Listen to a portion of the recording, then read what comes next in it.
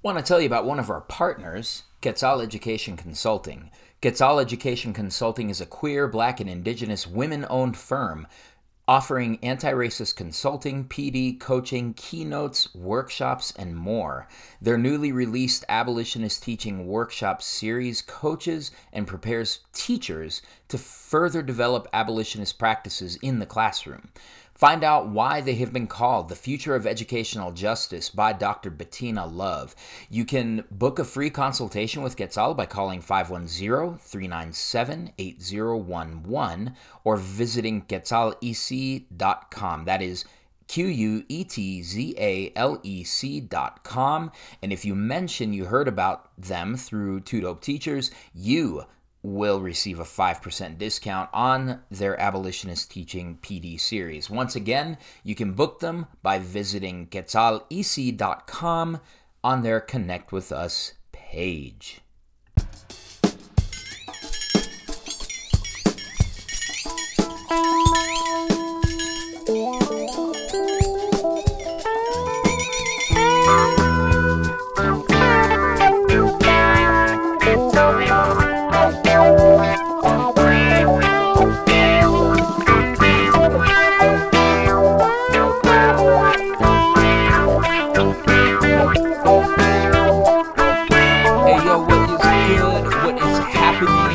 Welcome back to Two Dope Teachers and a Mic. My name is Gerardo Munoz, and Kevin Adams is not here. Kevin is on assignment as we sort of stumble into summer. Kevin and I haven't really had much of a summer. Kevin is caught up doing bargaining for the Denver Classroom Teachers Association. Shout out DCTA as we start to get ready to bargain the full agreement. Oh my gosh, words are failing me. I have not been a teacher in a month. I can't communicate anymore. That's been taking up a lot of his time. Myself, I've been trying to find a new job. I'm told that I have a new job. I'm going to trust the process and try to have a good attitude, but it's a little bit challenging. If you are joining us for the first time, please consider giving us a follow on all social media platforms at Two Dope Teachers. You can subscribe to our podcast anywhere that you get podcasts, and we try to drop an episode every week or two. We have not done that in a couple of months. It has been such a hard couple of months, y'all. And I just want to shout out to our patrons and to our supporters who've stayed with us, who are believing in the work and continue to give us encouragement and continue to be there for us. So a few weeks ago, months, I don't know, man. I feel like it was weeks ago. We had this incredible opportunity to sit with National Teacher of the Year for 2019, Rodney Robinson, along with another Teacher of the Year, Shawn Sheehan. And these two fellas have started a podcast called the Teachers Room. It's this amazing show where they literally talk policy with teachers, and it's super fun. For this particular episode, they recruited us because they think we're funny. And so they invited us to come on the podcast. So this is actually a collab. To talk about some of these lighter moments we've had in education. Now, I wasn't feeling particularly light at the time, so I just, apologize to Sean and to Rodney. I love you guys so much, and I feel like I didn't bring the funny as much as I was capable. But we are just so honored to share space with these two guys. And we hope that we'll be able to collaborate again in the future, because these are two people that we just really have a lot of regard for. We were able to interview Rodney shortly after I got Colorado Teacher of the Year in 2021, and it was just a blast. And Sean and I have Sean was my homeroom teacher in the State Teacher of the Year sort of affinity groups, and so he was our facilitator, and I got to know him. Just what a gentle, wonderful, brilliant person. So it was really fun. I also want to let you know that we are now in full-fledged mixtape season.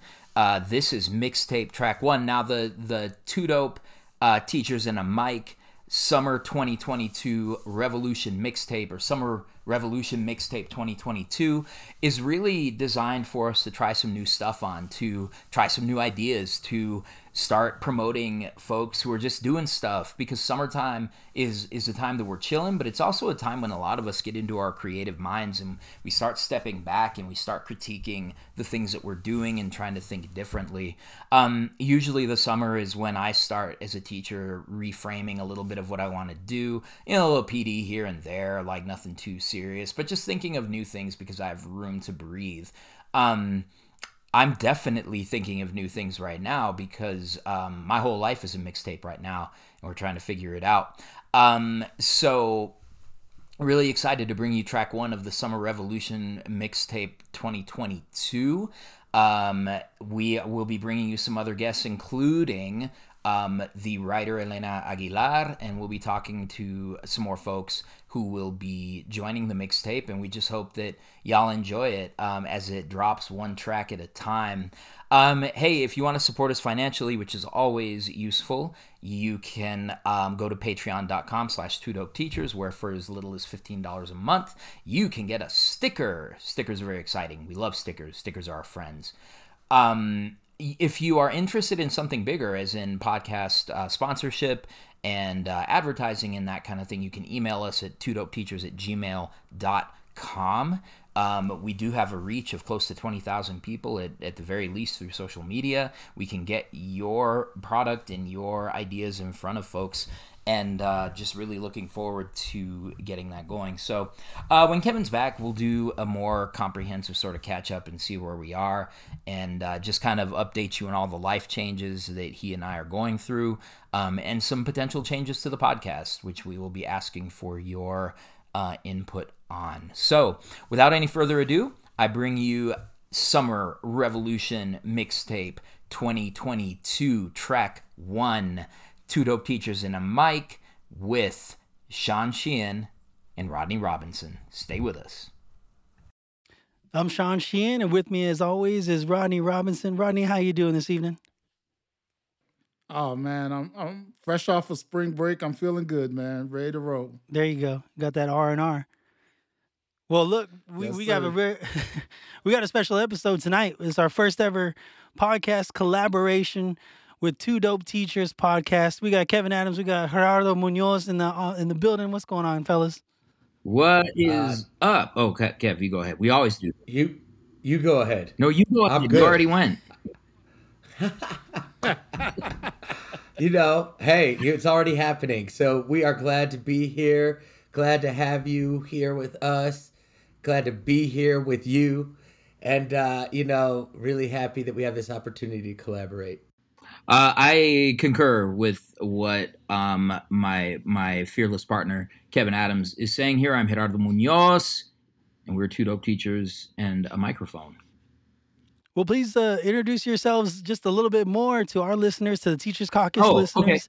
Tell us a little bit about your podcast. We'll do the same for your listeners. I know it's awkward because we haven't had a podcast collabo like this, but I'm excited. So go ahead. Tell the Teachers Caucus who you are. Yeah, and would this be the one where we introduce y'all to the 2 Dope Nation as well? Yeah, we'll do that. 2 Dope Nation knows Rodney a little bit, but yeah. So, well, me and Kev, we are merely 2 public school teachers in the city of Denver. We are middle and high school teachers, and we're just out here trying to remix the conversation on race, power, and education. What are you in it for, Kev? You're in it for the money. I'm in it for the glory. Oh, the glory. I'm in it for the glory. That's right. The legend. That's right. Is there anything else you want to add, Kevin? No, you summed it up pretty good. We're just out here trying to really amplify the voices of teachers of color, students of color, and those experiences, and kind of really let the people know what it's like to be a teacher of color or a student of color. Yeah, we've been on this journey about 6 years now. We're so grateful for our listeners and for the people who gotten really excited. But yeah, time flies. It was wild. I wonder if there's a correlation between us starting this podcast and the election of a certain president in the fall of 2016. I'm not really sure. Maybe there's a connection there. But no, I think, yeah, it's weird. Who knows? Whew, weird. But me and Kev, I think we started talking about, we became friends pretty quickly. At some point, our origin story is that one of his former middle schoolers came to my school for high school and started talking to me about, oh, Mr. Munoz, if you ever meet Mr. Adams, you will be BFFs. And then she would come back and she would visit Kevin and be like, Mr. Adams, there's this dude at my high school that really needs your help. And so so shout out Ella Paul. She's the shout out to Ella Paul putting it together. The matchmaker, fierce advocate for education as an adult now for public education. And so we met and we hit it off pretty quick and we started talking and then we thought we were pretty funny and decided we were going to have a podcast. Kevin, I still sometimes forget people listen. Like we just started chopping it up and doing our thing, but... That's right. We started our podcast in a closet at our school, so that was always looking back at where we are, I feel like we've made it a little bit of ways. Yep, but definitely. We're here now. Well, and we're super excited about Teachers Caucus Podcast. Like when, Rodney came on the show, in the fall of 2020, man, I don't even remember. Yeah, right. That was good. Yeah, the last 2 years. 2020. Rodney came on the show, and we had a great conversation. And then when I saw y'all pop up on Facebook that you had this Teachers Caucus podcast, like that's dope. And love your work. It's a little bit different than what we do, right? Yeah, we're not in the classroom right now. Both of us, have taken a more of an administrative role. And what we found ourselves is at the crossroads of classroom teachers and ed policy. And then we just, Shawn came to me and pitched the idea of, hey, nobody's really talking about this in the podcast world. And so we started this and just wanted to empower teachers' voices. Because between, the connections we have and the people we know some pretty awesome people, including you guys. But we just wanted to give them the mic so that they could speak about issues that are in their state, issues that are national, that things that fly under the radar. Because quite often when we have policy conversations, everybody talks except for the teachers. That's right. And so we wanted to make sure we got teachers' voices at the table. And if we could use our platforms to give some teachers some shine, some issues some shine. I'm still shaken by Arkansas's against paddling episode that still goes on. But just it's still legal in Denver. Like in Colorado, as long as your locality says it's okay, then it's okay. And Kevin's got stories about the Board of Education. Yeah. I grew up. So elementary school, Mr. Lewis, shout out. He was hold on. True story. My principal, Mr. Crawford Lewis. This is, you can look all this up. Crawford Lewis was my principal at Montgomery Elementary. He moved on to become superintendent of Atlanta Public Schools. Where's Montgomery Elementary? In Atlanta, Georgia. Yeah, outside of Atlanta, suburbs of Atlanta, Georgia. Yeah. He becomes the superintendent of Atlanta Public Schools. He ends up going to jail. So, but when he was my principal, and he's like, shout out. When he's my principal, maybe he's listening. You never know. Yeah, I was a little bit of I had a voice, and I had a personality, and so I made my way to the principal's office a couple of times. And I remember he reaches in the drawer, and he opens it up, and he pulls out these two boards with handles, basically. I had never seen anything like this, because I came from a traditional household where they used the belt.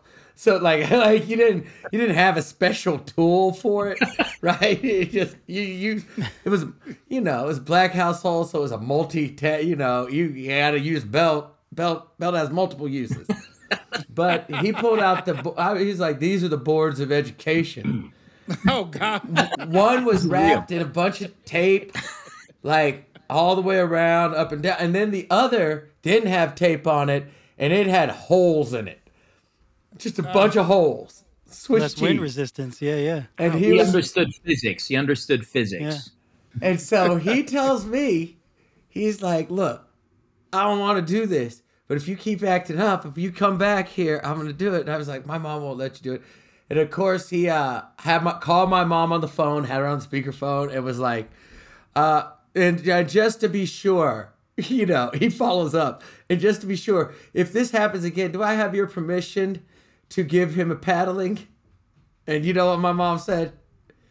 Yes. I was like, wait. She was like, look, you get a paddling from him. You coming home and you get another one from me. Double jeopardy. That idea doesn't exist in some of our households. Like, real. Yeah. The Board of Education. I didn't get it. I never got it. I learned. Yeah. See, I learned. That was all it was. Enough. I probably needed a paddling when I was in middle school, especially. I was a teen in middle school. Maybe that's like some of the stories. Like the karma of teaching middle school, and it's like, oh wow, that is annoying. No, but that's dope. The policy stuff is really interesting, and I think as you all have probably realized, all politics is local, and how it all kind of works out.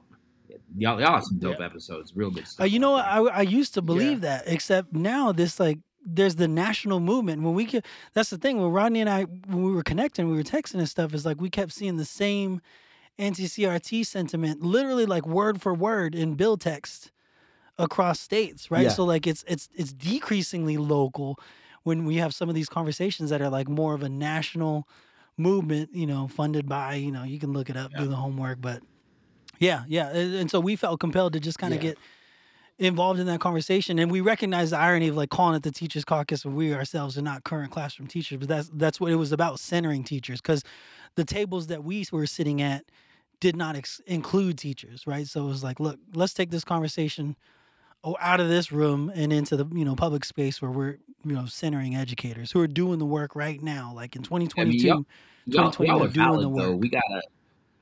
We got a national teacher of the year and a state teacher of the year. Y'all are valid. That's right. Y'all are. No, but I think that is something really interesting that I've been thinking about a lot, because, and it's not a big secret. I've had some opportunities present themselves to leave the classroom after this year to work on a more systemic level, and that is the concern. That's always the concern. Like the further I get from the classroom, the less time I spend with teachers and with students, the less I wonder the less I feel like maybe I can say about what's going on in schools. But I think on the other hand too, like I feel like knowing both of you, and Shawn, you facilitated our breakout group, and the year that I got this up here too, so that's there, represent. But one of the many coffee mugs I got for being Colorado Teacher of the Year. I think it's interesting though, because you all probably will primarily always see things through the eyes of a classroom teacher, right? Yeah, definitely. And it's really unique to have those eyes. Now, it's funny that, you're from Colorado. I had my epiphany in Colorado. We were at Denver. We were at When Education you say epiphany, Commission. I need a little bit more from Mike. Yeah. Is that code? I mean, it was a moment of clarity. It was a moment of clarity. I'll just say that. And we were at ECS, Education Commission of the States, which, is something all the teachers of the year get to go to. And I was in the room with all these policymakers, and it was like, I didn't see anybody that looked like us in that room. Yeah. There was one brother, but, they're always saying all skin folk ain't kinfolk.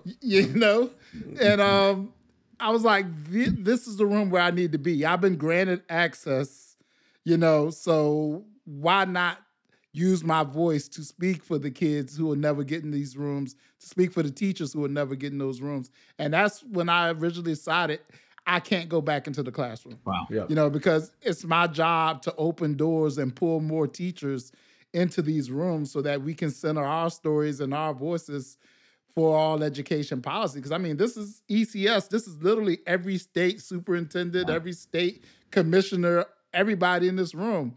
And like I said, I saw this one brother. There was a few women on top of that, very few women. It was just predominantly white men. And I was like, nah, this ain't it. This is where we need to be. And so that's when I made it my focus to always center the voices of most marginalized people, because if not, who's going to do it? Yeah. They're not going to get in these rooms. Those folks don't care about the people knocking at the door trying to get in. I'm going to crack that door open and let some other people get in. Yep.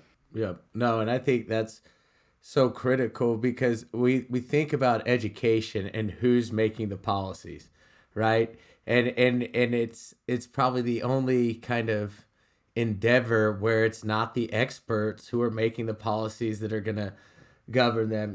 Like in Colorado, we have a teacher accountability bill, right? And it requires observations and evaluations and all of that, and that you have to be effective or approaching. Well, that's written in state law, right? Yeah, and that's our state law. And so it's nuts. Yeah. And so you think about the people who wrote this policy and came up with this system of evaluation, that they weren't educators, that they weren't, that they were policy people, and they didn't have that voice of educators. And then how it plays out throughout different districts impacts educators, which in turns impacts ultimately what kids experience. Are you talking about 191? Yes. So 191 is really interesting. If y'all want to look up like Senate Bill 191, it was technically written by a former educator.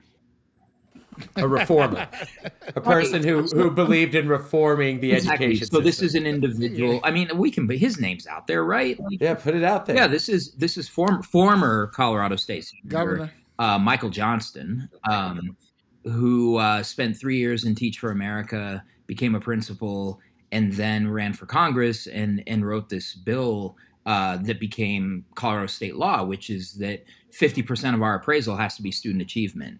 And I think that bill soon was replicated across many states. So, Shawn, to your point, that idea that, like, I don't know, what my grandma used to say, monkey see, monkey do, like that. I feel like that's what these policymakers are doing, is like, that seems like a great idea, which their criteria for a great idea is that it's an idea. And, it's like, ooh, I heard you say those words. I want to say those words too. And so what we have is we've got this really draconian system, and we have 67% of the teaching force in Colorado saying they're considering they're leaving after this year.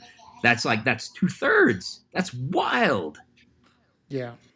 I think that's that's the state of education in Virginia right now. And right now, Virginia is ground zero for all of those policies, because like today he that's how he got elected, right? Yeah, I'm not joking. Today he vetoed bills that was unanimously passed by the House and the Senate. Now the House is Republican, the Senate is Democrat. Wow. They both unanimously passed these laws. He said no. He vetoed them today. That's a Kanye government. Can't tell me none. Yeah. And exactly. That blew my mind. Like, rare in any state are you going to get bills with unanimous bipartisan support, and a governor just says, nah, I don't like these. We're not going to do this. And it's just, VA, apparently. Yeah. Evidently. And he's trying to get rid of a local school board because he lost that city. He lost that county. Y'all don't get a school board. It's like, take your school board. They can. I wish that was a joke, but he seriously is trying to have a new school board election this year because he didn't like the results of the election. Yeah, so we're ground zero for all of that craziness right now. Oh my goodness. Man. Is Colorado in session every year? Do they have a legislative session every year? I have no idea. I think yes. Is that Yes? Kevin? Yeah, I believe so. One social studies Virginia teacher asks another, "How do we do politics in Colorado?" I believe so. I believe so. It's like, listen, I studied ethnic studies. All this stuff is colonialism, but I believe so. Yes, I feel like Kevin. Don't we have 2 sessions every year? Well, I think we do have 2 sessions. Yeah, so I think they're now that you say right that. now, and then they get summers off, and then they come back in the fall, at the fall, and then they before get the late end of the fall year. off. Yep. And then they get early winter off, and then they come back for a few. Yeah, so I think it's like 2 sessions. And to our credit, like there are some folks who I'm saying it's one thing that's been really funny over the last year since I got Colorado Teacher of the Year is that I've been invited into a lot more spaces, and I drag Kevin with me to some of those spaces. The first thing is, why do they do all this stuff in the middle of the day? It's like because they know that some teachers are teaching. They don't. Teachers and parents are working. That's why I'm convinced of it. It's amazing. They know that. Join us for a roundtable at 11 a.m. I'm like, cool. I'll bring my 35 8th graders in advisement. That would be good. Actually, that would be good. Do that. Actually, do that. I have Kevin's son in my advisement, and I'm convinced that I don't. Man, he's gonna figure something out and be running the world at some point. Okay, all right. So no, but what's hilarious is these people will invite you into these spaces, and I don't know if you all had the same experience. They'll be like, "We're going to talk about XYZ topic," and then you come in and you're like, "What are we talking about?" They're like, "We don't know." We don't know. Do you have ideas? What do you got? It's just or they have the worst out-of-date policies and ideas. Like if one more old white man comes up to me and says, "You know what the problem is?" which I immediately tune out because I know we're going to get something vaguely racist, particularly, that happens every time I'm at some sort of legislative event, and it's just so frustrating that these are the people making decisions and they have no idea sometimes. Most of them have no idea. It's like when you meet one of them who actually knows what's going on, it's like you instantly fall in love. You're like you're like fanboys. This is like like Johanna Hayes for the first time. You're like, oh my gosh, you know things. Exactly. It's just such a refreshing thing, but those people are few and far between. Yeah. The vast majority are speaking political talking points or just outright 1970s racism where we need more fathers in the home and we need more police in schools. And I'm quoting verbatim what someone told me a couple months ago at a conference. That's literally his solution, and he pulled me to the side. You know what the problem is? Here we go. At this point, I'm playing racist bingo. What is like, what is it? What's the problem? What's the problem? What is it? And that's what they do. But thank God for Jennifer McClellan and people like her in our Senate in Virginia who actually go to schools, talk to kids, talk to parents, and actually push laws that empower them, not necessarily take everything away. And that's what we need. We need more students, more parents, more politicians willing to stand up to these idiotic talking points around the country and make things better for education as a whole, because, Well, and educators need to be better about showing love to the people who are doing the things that we need them to do. I think we're not really great about amplifying the good work or saying, when they do the things we need them to do, we just, we wipe our heads. We're like, thank goodness we dodged another bullet. We've been on defense for so long. I mean, I'm coming from the Oklahoma and Texas perspective, so I've only ever known defense. When we're talking about public education, I've never been in a space where... yeah. You know what I mean? But we got to be better about high-fiving, publicly, loudly, the folks who are doing the things that we need them to do. And if you're financially able to do so, because as someone who has run for public office at the state level, make those contributions. The $10 is a couple yard signs. It's a couple mailers. So it may not seem like that's going to go a long way, but it does. As someone, like I said, in summer of 16, I was out knocking doors all day. I teach. that fall, I was teaching ELL Algebra 1 in the day, and then I was knocking doors at night. So yeah, Kevin would say that's doing the most. The more love you can show, the better. Yeah. No, but Hey, you're right. you got it. And that's like that real generosity. It's not like the false generosity that Freddie talks about. Like when you have a parent say, "I send my child to public school," and it's like, "Oh, that's it. Okay, you send them. Thank you, thank you." Just say how many people are at the school that don't look like your kid. That's right. That pretty much eliminates that conversation. Well, we had a thing happen like in Colorado. Kev, I don't know if you saw this in Chalkbeat or one of those reformer rags. But they had this whole story about they was celebrating that white families are voluntarily integrating schools. Oh, thank them. Did you see that? Oh my God. It's like, it's funny because it gets at something really important, which is the likelihood that your school is going to shut down is in direct proportion to the percentage of white children. You need white people to survive. Well, but not too many white people so they take over, but you need just enough so they care. Right. And so there's this whole story about these parents, these good white folks sending their white children nice white people to black and brown schools and how great it is for their kids. And I'm sitting here reading this article saying, wow, we're like literally gentrifying schools now. Gentrify the neighborhood. They're like gentrifying the schools. But it's wild. That's that fall. I've been thinking a lot about false generosity because first, I think it's a great strategy because that means you can like say a bunch of stuff and not have to follow through and people are going to think you're great. Yeah, exactly. But there's so much of that. Yeah. I think my city right now, I really hope someone's writing a book on what's going on. Like particularly this year right now in our city, it's just a classic case of just liberalism, do-gooders, and the harm that they cause by trying to do good, For example, we have a school in our district, and in the school pretty much, I worked there 20 years ago. They were promised a new school 20 years ago when I worked there. Oh, wow. Now this year, they finally come up to where they're going to get a new school.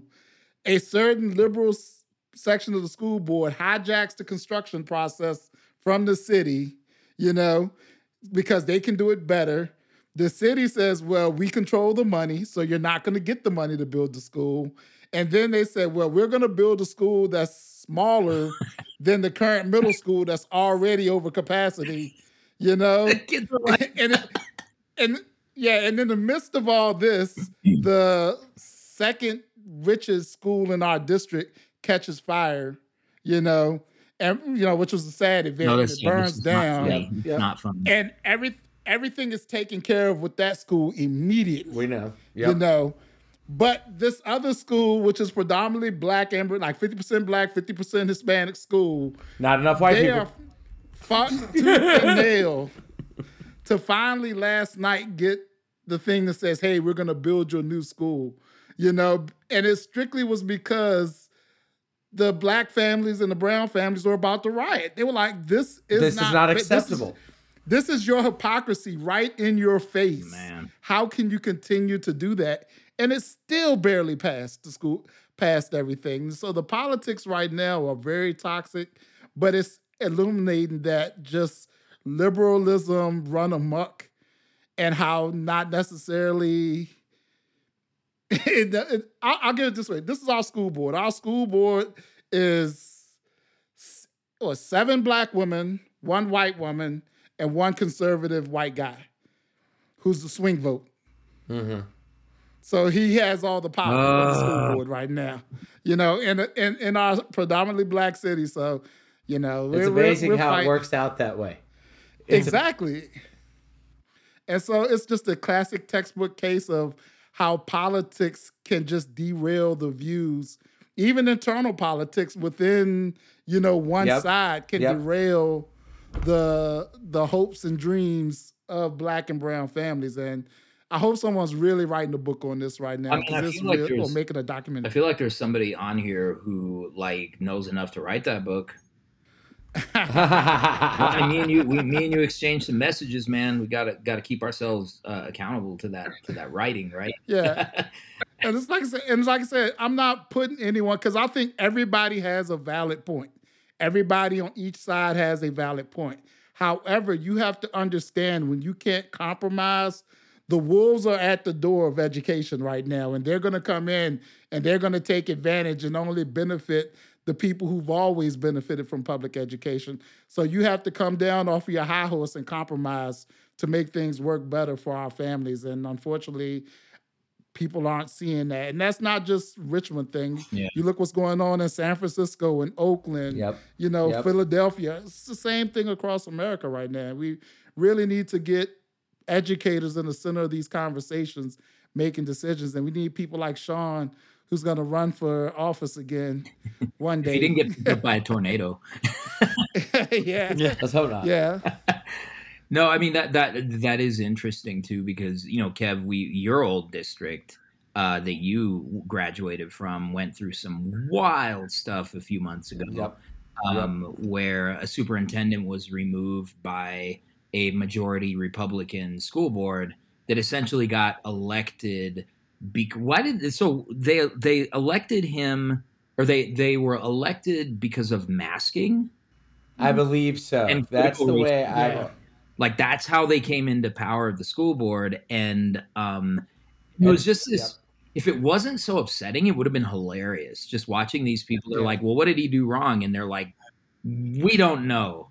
We think the masking thing, he's like, the masking thing is done. It was ordered by by your predecessors, and I work for them. I have to do what the school board says. And they're like, well, you should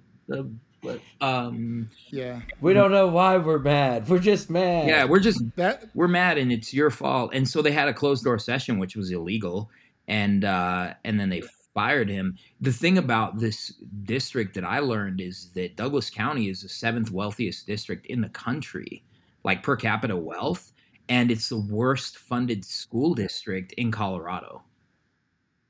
Wow. I never knew that. Because they just won't pay But it doesn't surprise me. Yeah, they won't pay taxes. Yeah, and so it's just one of those things where, I think about this a lot in policies. Just because you can get elected doesn't mean you know what you're doing, and that's why we need Shawn. Shawn, what are you running for? I feel like you should run for the record. We don't want to put that out there. I'm not running for anything right now. First of all, Shawn's like, hold on, holding down the job. Hold on now. For something. And Rodney had Rodney is a famous man. That's what Rodney said. Nah, I realized really quick when I got in those rooms, politics wasn't for me, because I tend to be a little too honest. You shoot straight from the hip. Yeah, and that's not something that people want in politics. And for reference, check out our interview with Rodney when he shares his some groups do want that. Yeah. They don't like it from me. No. I'll just put it that way. I'll just say it that way. They don't like it from me or people of my ilk, as they say. But but it's national. Everything local is national. Getting back to the point we were talking about, that's that same local issue. I started a story, and each one of you had a story about how it's going on in your area. So the politics right now of education is honestly toxic. You hate to use that word. It's toxic, and it's become the hot button issue to generate voters. And so whenever that happens, you get all kinds of, I'm not going to say nut jobs, but you get all kinds of people coming out of woodworks who just simply want votes. So they're going to say whatever it takes to generate that emotion and get those people riled up so they can come out and support their candidate or this issue, Yeah. It's, I know that, we're in April, right? And it's like, this is definitely, I don't know. I feel like it's the mad dash to the school year.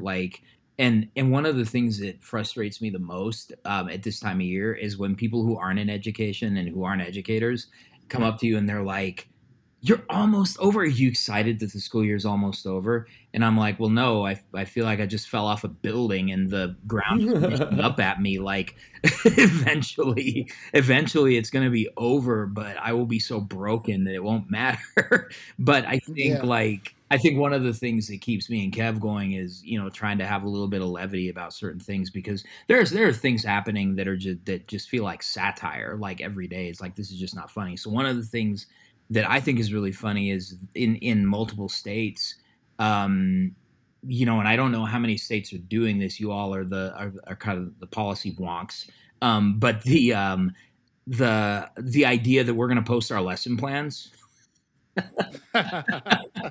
Where are they posting? Are these like? Where are they? I love when people want lesson plans from me. Yeah. I'm like, you want my lesson plans? You want them? What are you going to do with them? Why do you need them? I won't understand Kevin's lesson plans because he actually puts his have substance and like his have intention and they won't be able to find things wrong with them because they won't understand the content. But they're like, oh, he's having them right. That's so good. They're writing. With me, I would lose my job on the third day because I am not convinced that I write lesson plans anymore. I'm just kind of like, I teach. I create the materials that I'm going to use to teach. Do I have something that is like a lesson plan with objectives and standards written out? I almost want to see this happen though, because like half of our colleagues won't know how to upload them. Right? How do you? Like half our. We've gotten better. I feel like there's more people. Oh, I know. That's why I said half. I think we're at like 60%, maybe 65. And now. Then you'll have. So they'll be like, and Kev, you know who I'm talking about. But I feel like we hold on. Let's be careful with this because we're slowly moving into that group of teachers. Like I can't figure it out. I don't understand.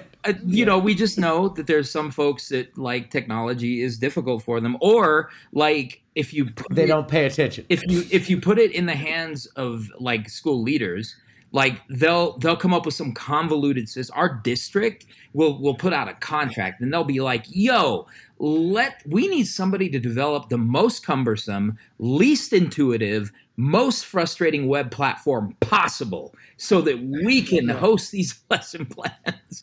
And so there'll be that. Yeah. So, I mean, part of me would just be like, oh, y'all about to really find out like what happens. Yeah. But I'm not going to say this because I'm saying it because I'm not 100% sure, but it started in Indiana, introduced by a state senator, and you go Google that guy and what company he works for, and you will be pleasantly surprised. I'm Googling right now.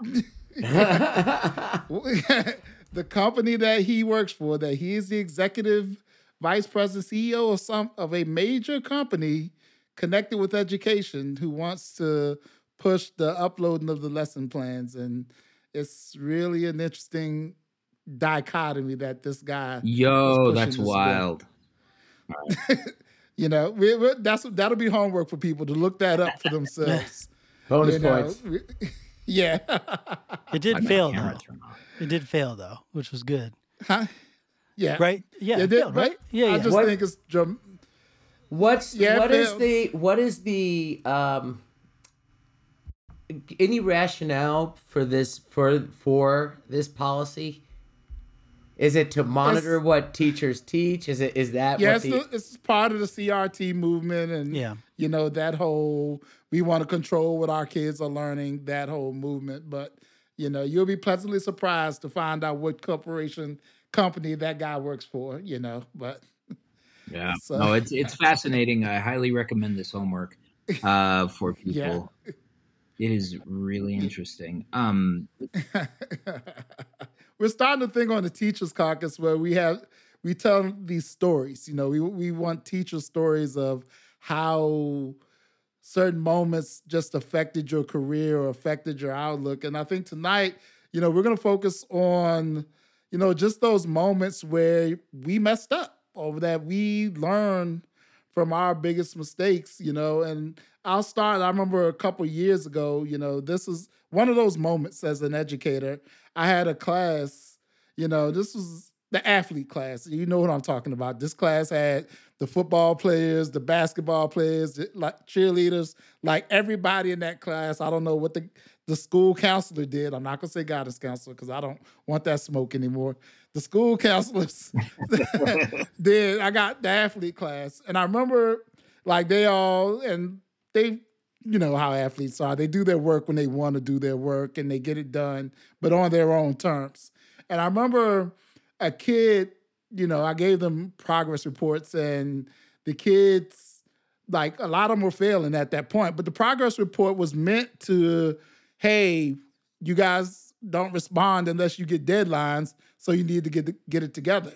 And the kids were upset because they were failing. And this one kid, he lost it, like screaming at me. You know, how could I be failing? I passed the test. Going off. Because he hadn't done his homework. He hadn't participated, you know.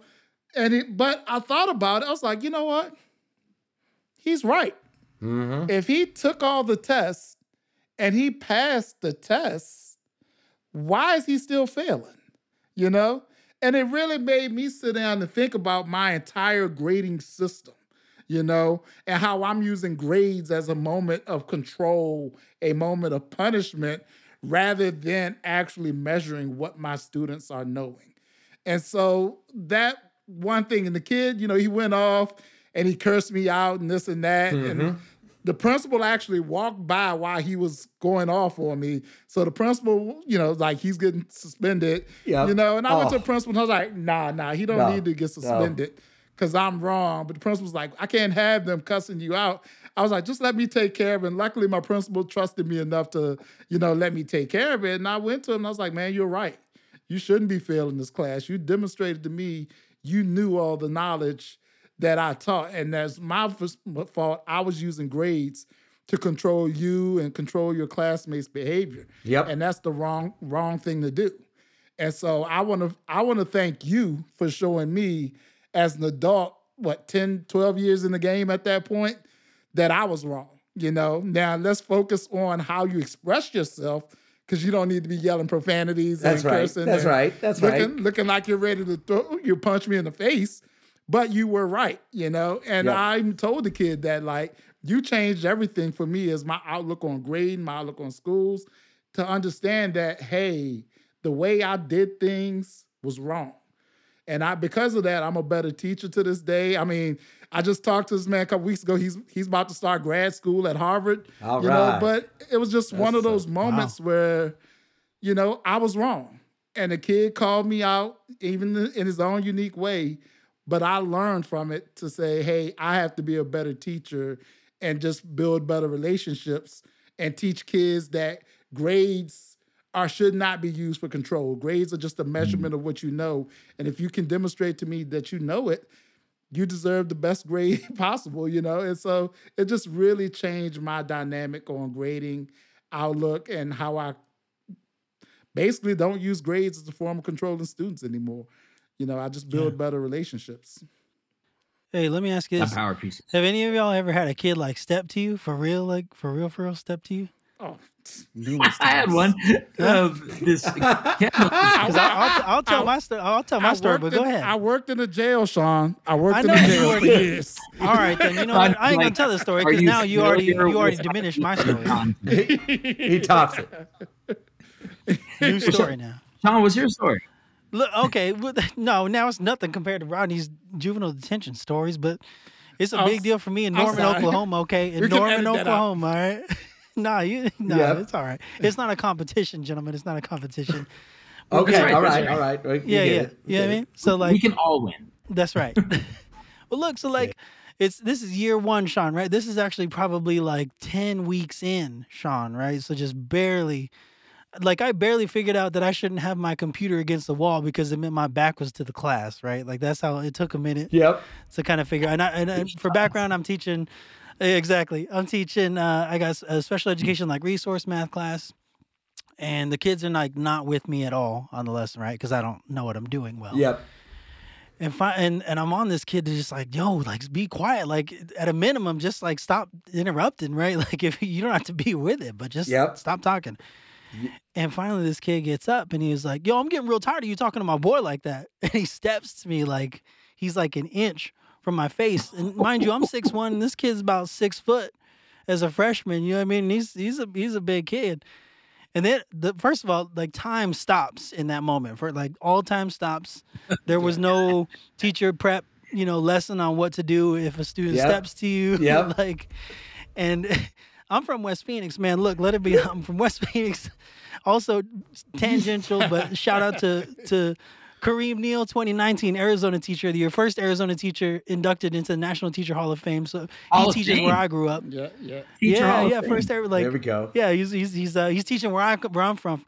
Eric Hale, 2020 Texas Teacher of the Year, grew up where I'm from, West Phoenix, Maryville. Shout out to everybody out there. Okay, wow. And 2021 Juliana Urtubey taught in West Phoenix, Maryville, also like just greatness coming out of that spot. So greatness. That's a gold mine of even though they didn't, they didn't set that bar for us. Anyway, look, okay, so the kid's here in my face, and I'm thinking, man, nobody told me what to do, but West Phoenix kicks in, and I was like, how dare you get in my face? You better sit down and work on that algebra work.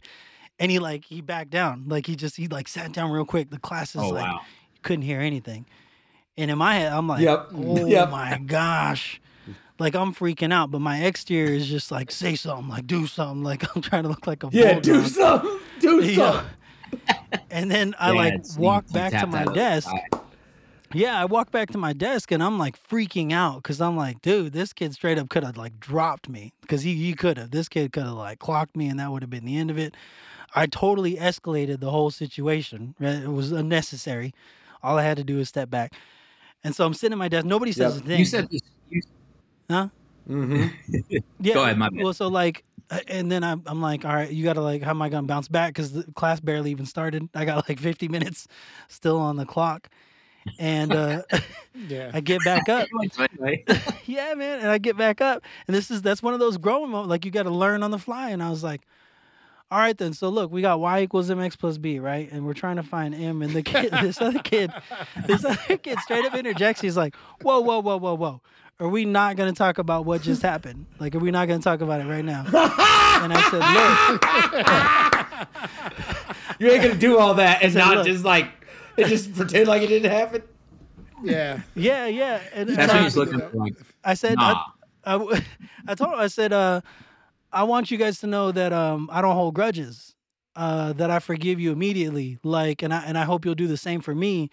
Because, sometimes I like act off the trigger, and that was pretty messed up of me. So I'm ready to move forward if y'all are ready to move forward, which was just like the crappiest way to kind of like try to patch that together. Same kid ended up helping coach my Special Olympics basketball team with me. We took state in Oklahoma. Yeah, of course. Same kid. You know what I mean? I see him at church. Like, by all accounts, never should have made it, and is doing big things now. And so that's kind of just like I was way out of line, way wrong, reacting, just as a male educator, not to be like that typical patriarchy tough guy thing. Yep. That was the default. That's what somebody offends me and gets in my face, I'm right back at you. That's right. I'm much more tempered now, But. Yep. I would say you handled it right by being vulnerable and saying, "Hey, I made a mistake." Afterwards. If he had hit me, it would have been totally. He would have been in trouble. It would have been a whole different story. You might have lost it. You might have been like, I might not be here today. I blacked out. Yeah. Yeah. I mean, but on kind of a serious tip though, like I think that you can't, like, I'm teaching some teacher ed and teacher prep classes right now and TAing a couple of sections. And, we have these early service and young teachers who are so afraid to make a mistake. And it's like, you have to, as a teacher, it's like, y'all ever see Bull Durham? It's like you have to go in. It's with Tim Robbins and Kevin Costner. It's like you have to go in with arrogance and fear. Like you have to be confident in what you can do, but be ready for things to go sideways because it's not a matter of if something goes wrong. It's when. It's when things don't work out the way you want to. And I would say that you can't control how situations are going to unfold, and you can't even always control your reaction to them because we're people. Like, that's the thing. Like, someone told me once that, well, you shouldn't take things personally from students, and I don't, but I also think it's important to recognize that this is personal work that we do. And so if we have moments where things are upsetting or triggering, like, we're human, it happens. And so I think you did the right thing, just like Rodney said, by just saying, you know what? I shouldn't have done that. And, let's talk about that a little bit. But, and also, I feel like that tornado, Shawn, has just moved into Colorado. Kev, is it windy over there? It's always windy. It sounds I think my neighbor's grill just like blew over or something. Yeah, lately we've been having like 65-mile and up gust of wind here in Denver. It's a joke out here. It's really bad. It's like good thing that won't start fires or anything. So I had a student step to me, and this is a much funnier situation in my opinion. I'm not going to say his name, but if I said his name, Kevin would totally remember. So I'm in the hall, and we had this sixth grade cohort that came in, and our sixth graders are babies, but they can be wild. They have no idea what's going on. They don't know anything about middle school, and they just kind of like they're sort of like these extraterrestrials who just landed from another planet and don't speak the language, don't understand the norms, just kind of like wander around. And so it was during class, and there was a kid making a whole bunch of noise in the hallway. And so I kind of go out there. I was like, hey, young man, I need you to go to class. And I turn and I walk away, and I hear this little voice behind me go, I'm going to knock you out. and I'm standing there. I'm like, wait, what? And like this little dude like comes up to here on me. And so I turn around and I say, come here. Like, you get one swing, and I hope you're fast. And I hope you're fast.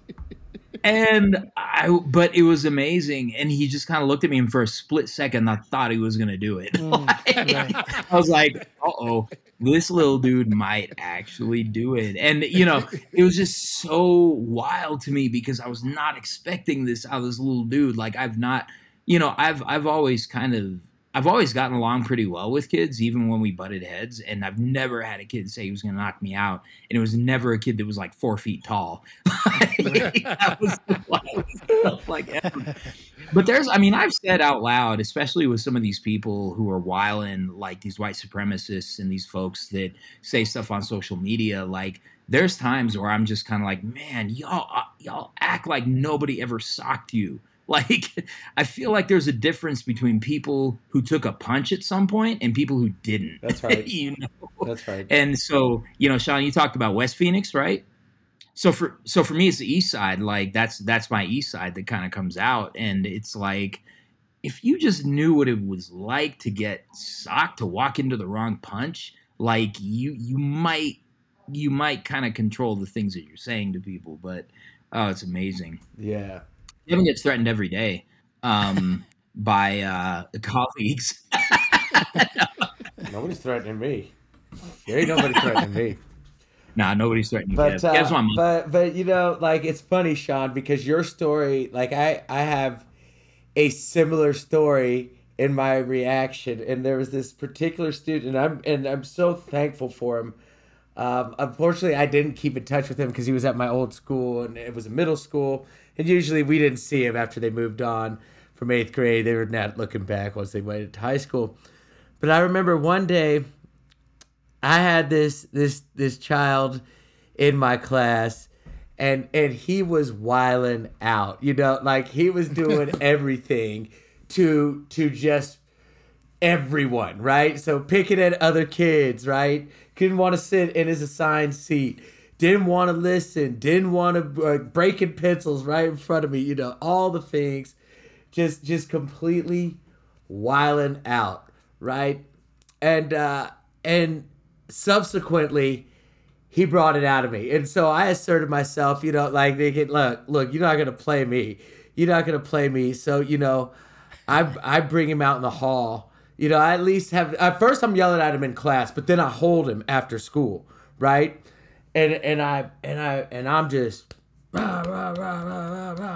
wilding out on him, just going in on this child, and like realizing it's horrible. And he's like, "Can I go? Can I go?" Just because it's his time. This is the end of the day, right? And again, like you said, Rodney, using my power to try to control him. I'll show you, right? That thing. You take up my time, I'm going to take up your time. Knowing he had to get on the, RTD bus and get across town home, I was tripping. And he ended up missing his bus that day, right? I'm leaving the parking lot, getting in my car, driving home, right? I'm good. Oh, yeah, well, he'll learn. And I go, I go home, and like I can't sleep that night. I can't sleep, in my soul, in my heart. I'm like, that child did not deserve any of that. He was being an 8th grade boy. He was in a boring U.S. history class where I was trying to get him to read some stuff that he didn't want to read, didn't want to have anything to do with. And, like I'm stewing all night about it. I'm up all night, I come in the next morning. I talk to one of my colleagues about it. What should I do? How should I handle this? I feel bad. And again, he was a black kid. So, and I had white kids that I taught in the same class. And I know if I had acted that way to them, I'd be hearing from their parents, right? Yeah. I didn't hear anything from his mother. And I had talked to her. I had called. Been one of those where I called constantly, complaining about his behavior, never saying anything good about her son. And looking back, I could tell what she must have thought of me. And so, and he was coming. He was last class of the day. I knew he was coming, And so earlier in that day, I go and track him down. I have to find him, and I tell him, "Hey, can we talk for a minute?" And he's like, "Yeah, sure." He's in another class. He's got his head down because again, I'm starting to realize, more and more about his experience in education. And so he comes out of the hallway, talks to me. I'm like, I just want to let you know I'm sorry. I was completely wrong in how I handled that. I completely lost my mind in how I was dealing with you. You did not deserve any of that. I apologize deeply. And again, what it showed me is like how our kids, they have resilience, they have grace. And he's like, "Hey, mister, it's fine. It's good." Like I wasn't sweating it. And in the end, looking back, I think that was still a strategy for him to save face, right? But he accepted my apology. We had a different relationship going forward. And that night, after that, I was like, I will never yell at a kid like that again for anything that they're doing, right? Unless it's dangerous, right? And 98% of the time, things aren't dangerous that the kids are doing. Right? It's usually about me and my ego and how it should be. So, like, that was a moment, like, that taught me a lot about what it meant. It's similar to yours, Rodney, about what that power is that we have as educators, and it caused me to behave very differently from there on out.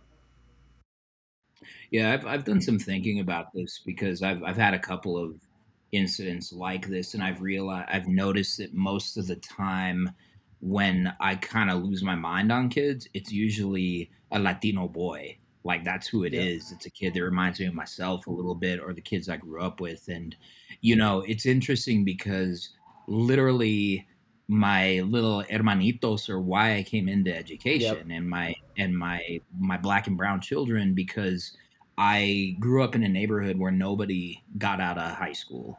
Um, I tell people sort of lightheartedly, white people don't know what to do when I say this, but I probably went to more funerals and birthday parties as a kid, and that's just kind of how it was. And so when I came into education, I was fond of saying that I was here with a vengeance, that I wanted to make sure that I was able to reverse some of the wrongs that happened in my community. And then I had a couple of moments that kind of reminded me that maybe I had some biases that weren't coming off the way I wanted to come off. The first time was we had an evening event with students at my first school. It was an alternative school. So Rodney, some of our similar like educational backgrounds, I think that's where I have a heart for the same place that you did that kind of work. You know, and there was one student I just really got on his case, and my wife was there. And as soon as he left, she looks me dead in the eye the way a wife does. And it's like, you need to be more patient with that boy. And it was like full stop. It's like, wow, I am coming down hard on him. And then a few years later at the school we're at now, I had the principal came and spoke with me because one of the moms had gone to her and said, well, Raul feels like Mr. Munoz just doesn't like him. Like, he just doesn't like him. And my first reaction was like, how dare you? Like your child, like the world is not going to like your child. Your child is a brown boy. Your child is an immigrant. Your child is a kid who speaks English as a second language. The world ain't trying to like that kid. And if that kid goes out there hoping that people are going to like him, and so in my own twisted logic, I felt like I had been kind of doing a service to this child. And as I kind of reflected, because I knew the family, it was a good family, and they'd absolutely been through some things. And after I had time to like cool down, I realized that it did not matter where I thought I was coming from.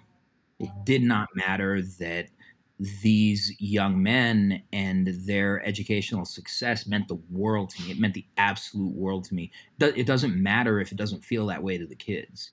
If they aren't looking and listening to my words and feeling seen and supported, then it doesn't matter where I think I'm coming from. And so that's been really important. And then the last time I had just a really protracted blow up with a kid right after the last bell, similar to what Kevin's kind of describing. And it just escalated. And I know it had a lot to do with where my head was at that point. And so he avoided me for like 2 weeks. And then at some point I flagged him down. I was like, hey man, you know, I treated you in a certain way a couple weeks ago, and that was not okay. Like, if somebody had treated me the way I treated you, I probably would have tried to hurt that person. Like, and I just owe you an apology. Cause I think a lot of teachers will maybe do that. And then they'll say, well, I'm sorry I talked to you that way, but you, and then it becomes about, and so, and I had that temptation, like I'm human, because I'm kind of like, you have no idea, boy, you were doing that, you know? And I just said, I just owe you an apology, and nobody should treat a person that way. Especially I shouldn't treat you that way. And I want you to know that you mean more to me than that. And you know, like Kevin's student, I think he was kind of saving face. He was like, no, Scott, even tripping. I don't even remember that. Like, you know, and I'm like, I was hollering at you across the hall and everybody saw it. You remember it. He changed schools, and then towards the end of that school year, he came to visit, and he brought a friend, and he's like, this is my teacher. Hey, can you take a picture of us? And wanted a picture with me. And so, you know, I think that there's healing that can be done. And I like, we don't want to be in a situation where we do harm, but we're doing human work and we're human. And so when we make those mistakes and when we sort of lose our cool, we just need to be able to own it, because that's the other thing too. Like, the boys I grew up with didn't have a way of dealing with their emotions, and I didn't have a way of dealing with my emotions.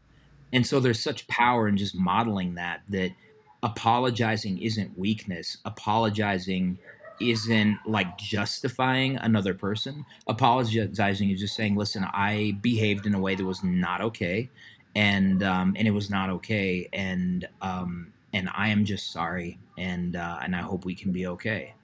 Yeah. You know. Well, hey, gentlemen, got Rodney yawning twice within 2 minutes, so that's my sign. That's the cue. Sorry, I'm sorry. He's on. It's late. It's late for Rodney. He's East Coast. He's East Coast. I'm the only guy on the East Coast. Yeah. I didn't even realize I was doing it. I'm tired all the time. So it's We're like 24. We're 24 episodes in. That's always my clue. I guess you haven't just now figured it out. But when I see you, when I get the double yawn, that's double yawn. You're like, oh, that's it. That's it. All right, I lost it. That's it. Yeah. But it's subconscious. It really is. It is. But look, listen, you know what? When Rodney and I started this thing, when we were looking around, who else is doing this work? Who else is having these conversations? I mean, there's no doubt. I mean, Kevin, Gerardo, you guys have been at this for a minute. Two Dope Teachers Podcast. Thank you. We're all about giving folks their flowers while they're here, while we can. And the homework I did to get this thing off the ground was, what do y'all do? Like, just you guys are like 200 episodes deep, man. Like doing it big, and it's wild. Look, it's a pleasure, and it's a privilege to just like to know you and to just be in this space with you guys, like, because you guys stay doing the work. You're doing the work right now. I feel detached. I know Rodney and I have had this conversation. Once you leave that classroom, once you stop taking attendance, once you stop grading stuff, you feel that. So just all the props, all the love to you guys. Two Dope Teachers Podcast. Your homework assignment to the Teachers Caucus Podcast listeners. Go check that out. Show them some love. Send them all the ratings, because it's a 5-star review every time for every episode they do. Check out that Secretary Cardona episode, by the way. 5 stars. Big time. Oh yeah, that was cool. That was fun. Yes. Yeah, and we appreciate you all. Like, I think that when Kevin and I came in this podcasting game, I feel like there just weren't a lot of Black and brown people doing education podcasts, and just to see y'all throwing your voice in, both of you are just incredible folks. Like, Rodney, you've been on our show, and it's just so great to get these stories out here and to have our voices out here, because, man, we got so much to contribute, man. Like, for real, right. And Shawn, like, y'all are a great duo. We got to do some more collabs, because this is fun. For sure. Definitely. This is dope. And like I said, I appreciate you guys, just having me on, first of all, but just paving the way. You open the doors for other people to say, hey, we can get in this space and we can do it as well. So I want to shout you all out and give you your props. But I also want to give everybody, remember, that extra credit. Go look up who sponsored that Indiana bill and what company they work for, because that will give you a lot of insight about education policy. And you'll be like Weebay going. Don't bring in the wire. Don't bring in the wire, because I can talk. I literally.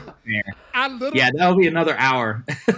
I'm dead. I had wrote a whole curriculum around the wire to teach a class on just race, politics, government. Season 4. Yeah. Oh my God. Yeah. For schools. Yes. Yeah. But then of course the test scores tanked, so I got thrown back into an extra testing grade. But we know how that goes in education, you know. We do. but that's your extra credit tonight, to go look that up. And truly, truly want to thank everybody for tuning in. All right. Y'all be well. Are you gonna bring them home? How we do it, Two Dope bring them style? home. This was so much fun. This is such a great collab, and we should collab again, so that me and Kev can get better at it. And but we like to say a little thing when we say goodbye to Two Dope Nation for an episode. For former teachers, current actual Teachers of the Year, y'all will always be Teachers of the Year. Right. Rodney Robinson and Shawn Sheehan. For the Teacher of Our Hearts, Kevin Adams. My name is Gerardo Munoz, 2021 Colorado Teacher of the Year, and we're inviting all of you for the rest of this wild school year, through all the nonsense, through all of just the wildness, to stay grounded and stay dope.